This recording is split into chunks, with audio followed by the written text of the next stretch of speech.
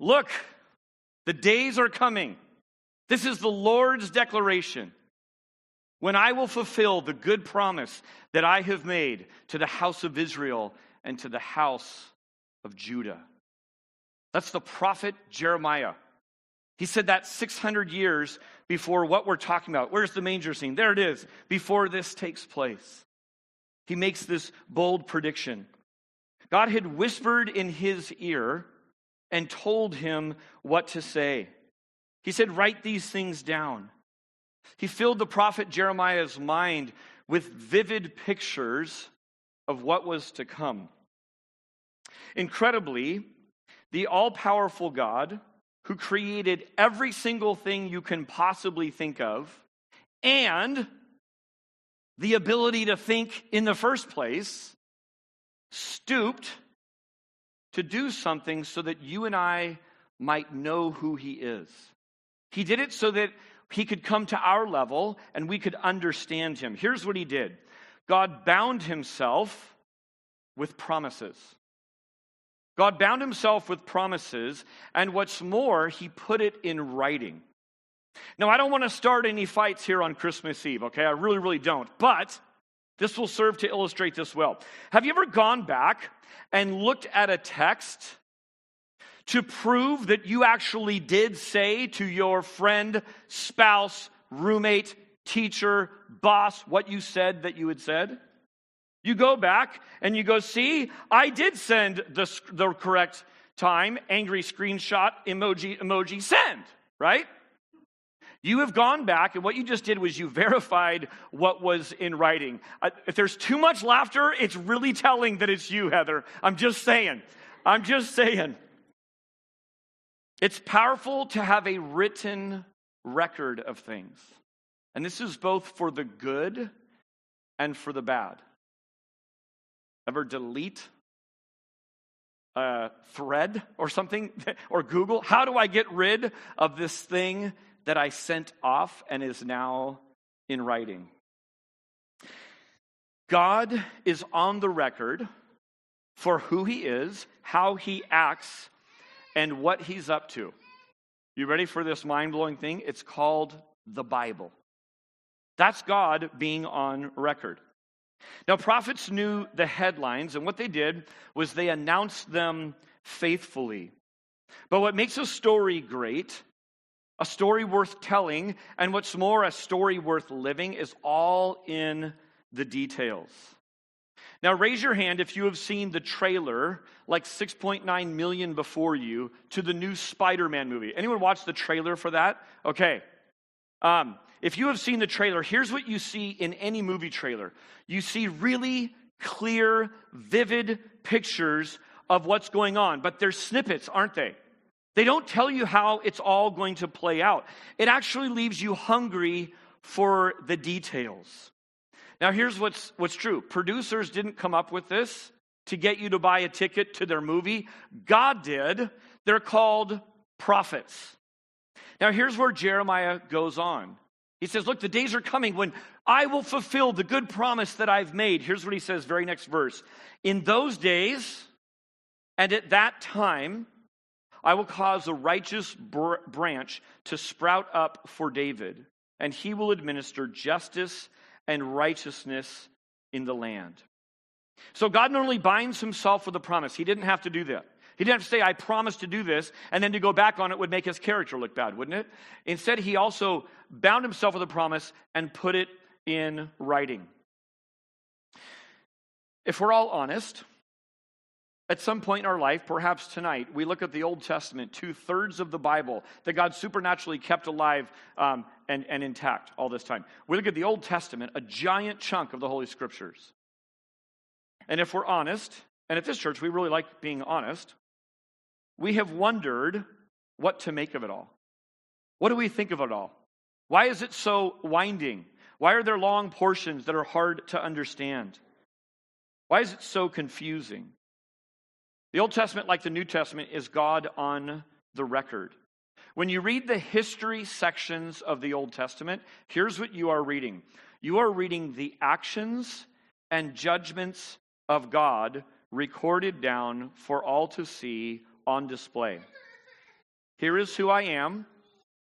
Here is how I deal in wisdom and understanding and in fairness and in long-suffering. This is what I'm doing. Parents, I want you to imagine for a moment. I want you to imagine whether you have little children, children on the way, children you hope for one day, or children who are long out of the house. I want you to imagine if every one of your parenting actions and decisions were somehow documented. How are we with that, parents? Are we good with that? Do we look at that and go, yeah, I'm pretty good with my track record. Bring it on. That'll be a nationwide bestseller. Or would we be tempted to edit a little bit? We'd be tempted to edit a little bit. I mean, that's a really frightening thing. Now, kids, we could flip the script and say, how about if every single one of your actions, children, were documented? God is here for all to see. The history is written down for our good, both to know what God is like and to avoid the pitfalls of those who have gone before. Raise your hand if you have an older brother or sister. Raise your hand. All right, we got a ton of middle or youngest kids in here. I want you to think of something. I hope that if you're still in the home, I hope that you pick up something from tonight that will serve you really well on into the future. Let me read a verse for you and see if you can pick it out. 1 Corinthians 10:11 says this. Listen carefully. It's talking about the Old Testament, all these things from the prophets and the histories that were written down. The writer of Corinthians says this, now these things happened to them as an example, but they were written down for our instruction. Things that happened to our ancestors, our older brothers and sisters, they happened as an example. They were written down for our instruction. Now, kids, when you see your older siblings being lovingly, truthfully, gracefully, and faithfully disciplined for wrongdoing. Parents, that's the goal, right? I know we don't hit all those every time, but we're trying. Younger kids, when you see your older siblings getting disciplined for disobedience, do not test your parents 5 minutes later or 5 days later to see if it's still wrong. You'll get in trouble too. I learned very, very early on never to break curfew in our home. Chuck, what is a curfew? That's right. I knew an engineer would know this. It's a limit on time when you need to be home. So it's Nicole, be home by 11 p.m. Got it, Mom. Do I need to put that in writing? No, we're good. In our home, if you were home at 10:59, you were good. 11 on the nose, cutting it close, you were still good. You know what happened at 11:01? You earned some work time. How much? Here's the going rate in the Carlson household growing up. You ready? 1 minute equals 1 hour of work. What? I get to pay 60 minutes of my life to celebrate my parents' faithfulness and instilling discipline in me? You betcha. I bet your parents forgot once in a while. Never. I don't know how they did it. They never forgot. So I watched one summer, right before I was about to get freedom to go outside the house, I watched our backyard transform from a weed pit into a lush garden at the hands of my brother John. That was probably June. In July, we got our back fence painted. By August, I don't know, we had built a new house. Like, he was working his tail off. Now, I wish it was because I was doing what one of the 10 Commandments says, which is to honor your father and mother. But you know why I never, ever, ever broke curfew? You guessed it, I'm lazy. I hate to work. I think that's a terrible trade-off. So I made absolutely sure that I was home on time every time. Why? Because I saw what happened to my brother as an example, and I let it instruct me. So as God's Character is on display in the history records. The prophecies are God's promises on display and on the record. He didn't just say what he would do, he bound himself with an oath, with a covenant. And like we do today, when something is really, really important, we put it in writing. We write it down.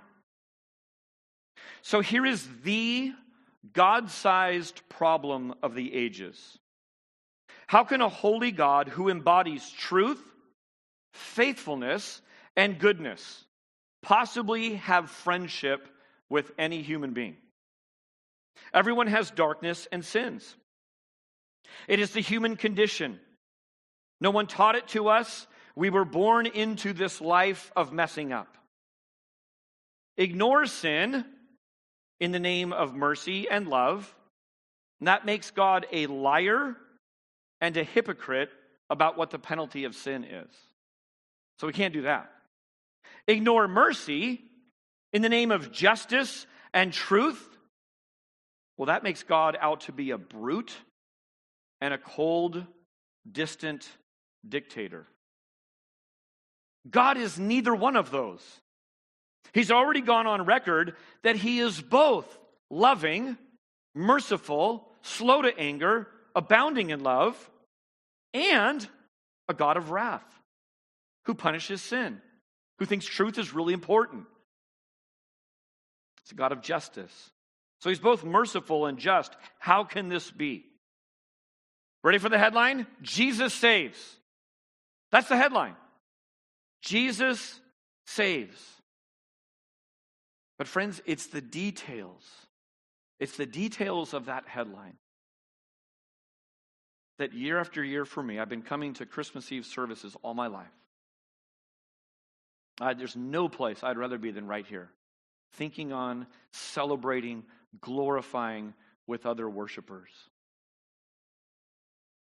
The details of this story is this. He takes our place, getting punished for us. His righteous life becomes our resume before a holy God.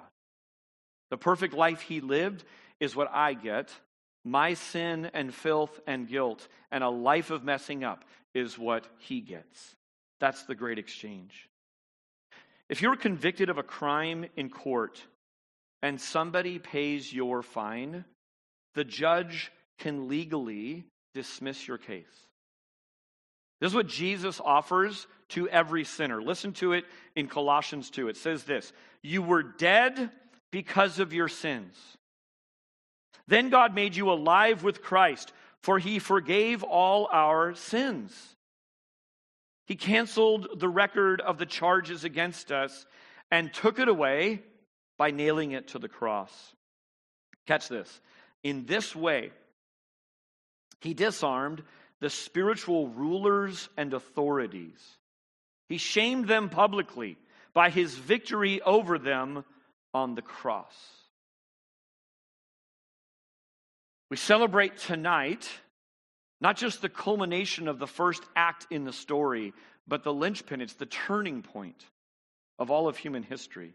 And it ends up pointing to the cross. God promises salvation from the cruel slavery of sin. He foreshadows it, this victory on the cross, in the history of the Israelites, who were slaves of Egypt. And what did God do? He disarmed the rulers and authorities, shaming them, the Egyptians, publicly by his victory over them through 10 plagues. What God let Moses do on a human scale, Jesus comes and does on a cosmic, global scale. Timothy Keller writes this. Listen for this God-sized problem sitting in front of us. Love without truth is sentimentality.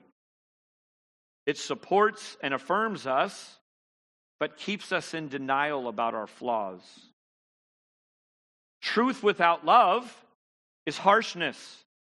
It gives us information, but in such a way that we cannot really hear it. God's saving love in Christ, however, is marked by both radical truthfulness about who we are, and yet also radical, unconditional commitment to us. I close with this. God made promises in the Old Testament. Do you know that after Jesus rose from the dead, more promises are there? They're sitting there waiting for us. How about the nature of sin? 1 John 1:9 says this, if we confess our sins, God is faithful and just to forgive us all of our sins and to cleanse us from all unrighteousness. Forgiven of all sins? Cleansed from all righteousness? I don't know what you're planning on getting, hoping to getting, giving tomorrow. There's no gift like that, is there? That's the gift. How about on never being abandoned? Romans 8:38 says this, for I am sure that neither death nor life. Some of us have had a very challenging year where death has entered our home. Death has entered our previously comfortable sphere of life. God's promise is this. I'm convinced that neither death nor life, nor angels, nor rulers, nor things present, nor things to come, nor powers, nor height, nor depth, nor anything else in all creation will be able to separate us from the love of God that is in Christ Jesus. How about a promise on salvation? Galatians 4:4 is the Christmas story sitting right in the middle of your New Testament. 2 verses. Listen for the Christmas story. But when the fullness of time had come, God sent forth his Son, born of a woman, born under the law, to redeem those of us who were under the law, so that we might receive, listen to this, adoption as sons. So how do I get in on this promise? How do I make sure that I'm already in on this promise? That seems really, really important, doesn't it? I think so important that maybe God should have written it down. Good thinking. He did. Here it is. Romans 10:13. Quite simply, for everyone who calls on the name of the Lord will be saved. Because if you confess with your mouth that Jesus is Lord and believe in your heart that God raised him from the dead, you will be saved. We are in on this promise for the asking. You call on the God of the Bible, the God of Abraham and Isaac and Jacob of the Old Testament, the God that empowered Moses. Moses isn't the hero of the Exodus. God is. Call on that name. And God has bound himself with a promise that everyone who calls on the name of the Lord will be saved. Church, that's really good news. I don't care if he did that 30 years ago. That's still really good news. It's worth celebrating. It's worth thinking on. God bound himself with a promise, and then he binds himself to us. God predicts salvation clearly. It's all there in the scriptures. He fulfills it perfectly. He sustains it faithfully. He points back to it powerfully in case we missed it, because we do. Listen to 2 Peter 1. It says, we also have the prophetic word strongly confirmed, and you will do well to pay attention to it, as to a lamp shining in a dark place, until the day dawns and the morning star rises in your heart. The promises of God are safe and secure to trust completely. Proof is as close as the nearest Bible, where the prophetic word is strongly confirmed then and now.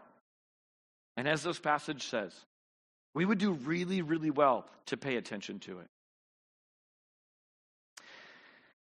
The way we're going to end this evening, I told you you all had a part. Here it comes. Stretch a little bit if you need to. Shake it out. We're going to basically do a little drama we're going to enact something that will sort of reveal what's going on in the world. Am I missing something? Okay, good. Matt made me nervous. He's either the bouncer to like yank me off the stage, or he's just there serving.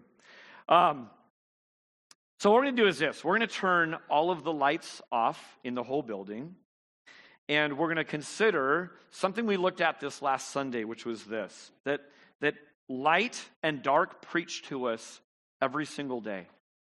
Every single day and night, light preaches to us. Why? Because light wins out over the darkness every single time. So here's what I'm going to do. I'm going to take the flame from this Christ candle right here, and I'm going to light it. And this is going to start a chain of events where we are going to basically pass this around. And here's what I want to do. I'm going to start over here with Aaron, and we're going to go down this whole side, coming from the back, coming forward, coming over here. You got it? We're snaking. Someone remember that, because someone's going to get to the end and go, what are we doing? And what I want you to pay attention to is as you are taking the candle and lighting it to the next person, I just want you to sort of feel and see what's going on in the room. Okay? While we do that, we're going to sing some really familiar Christmas carols and go out worshiping God in song and in this little drama that we're going to do together.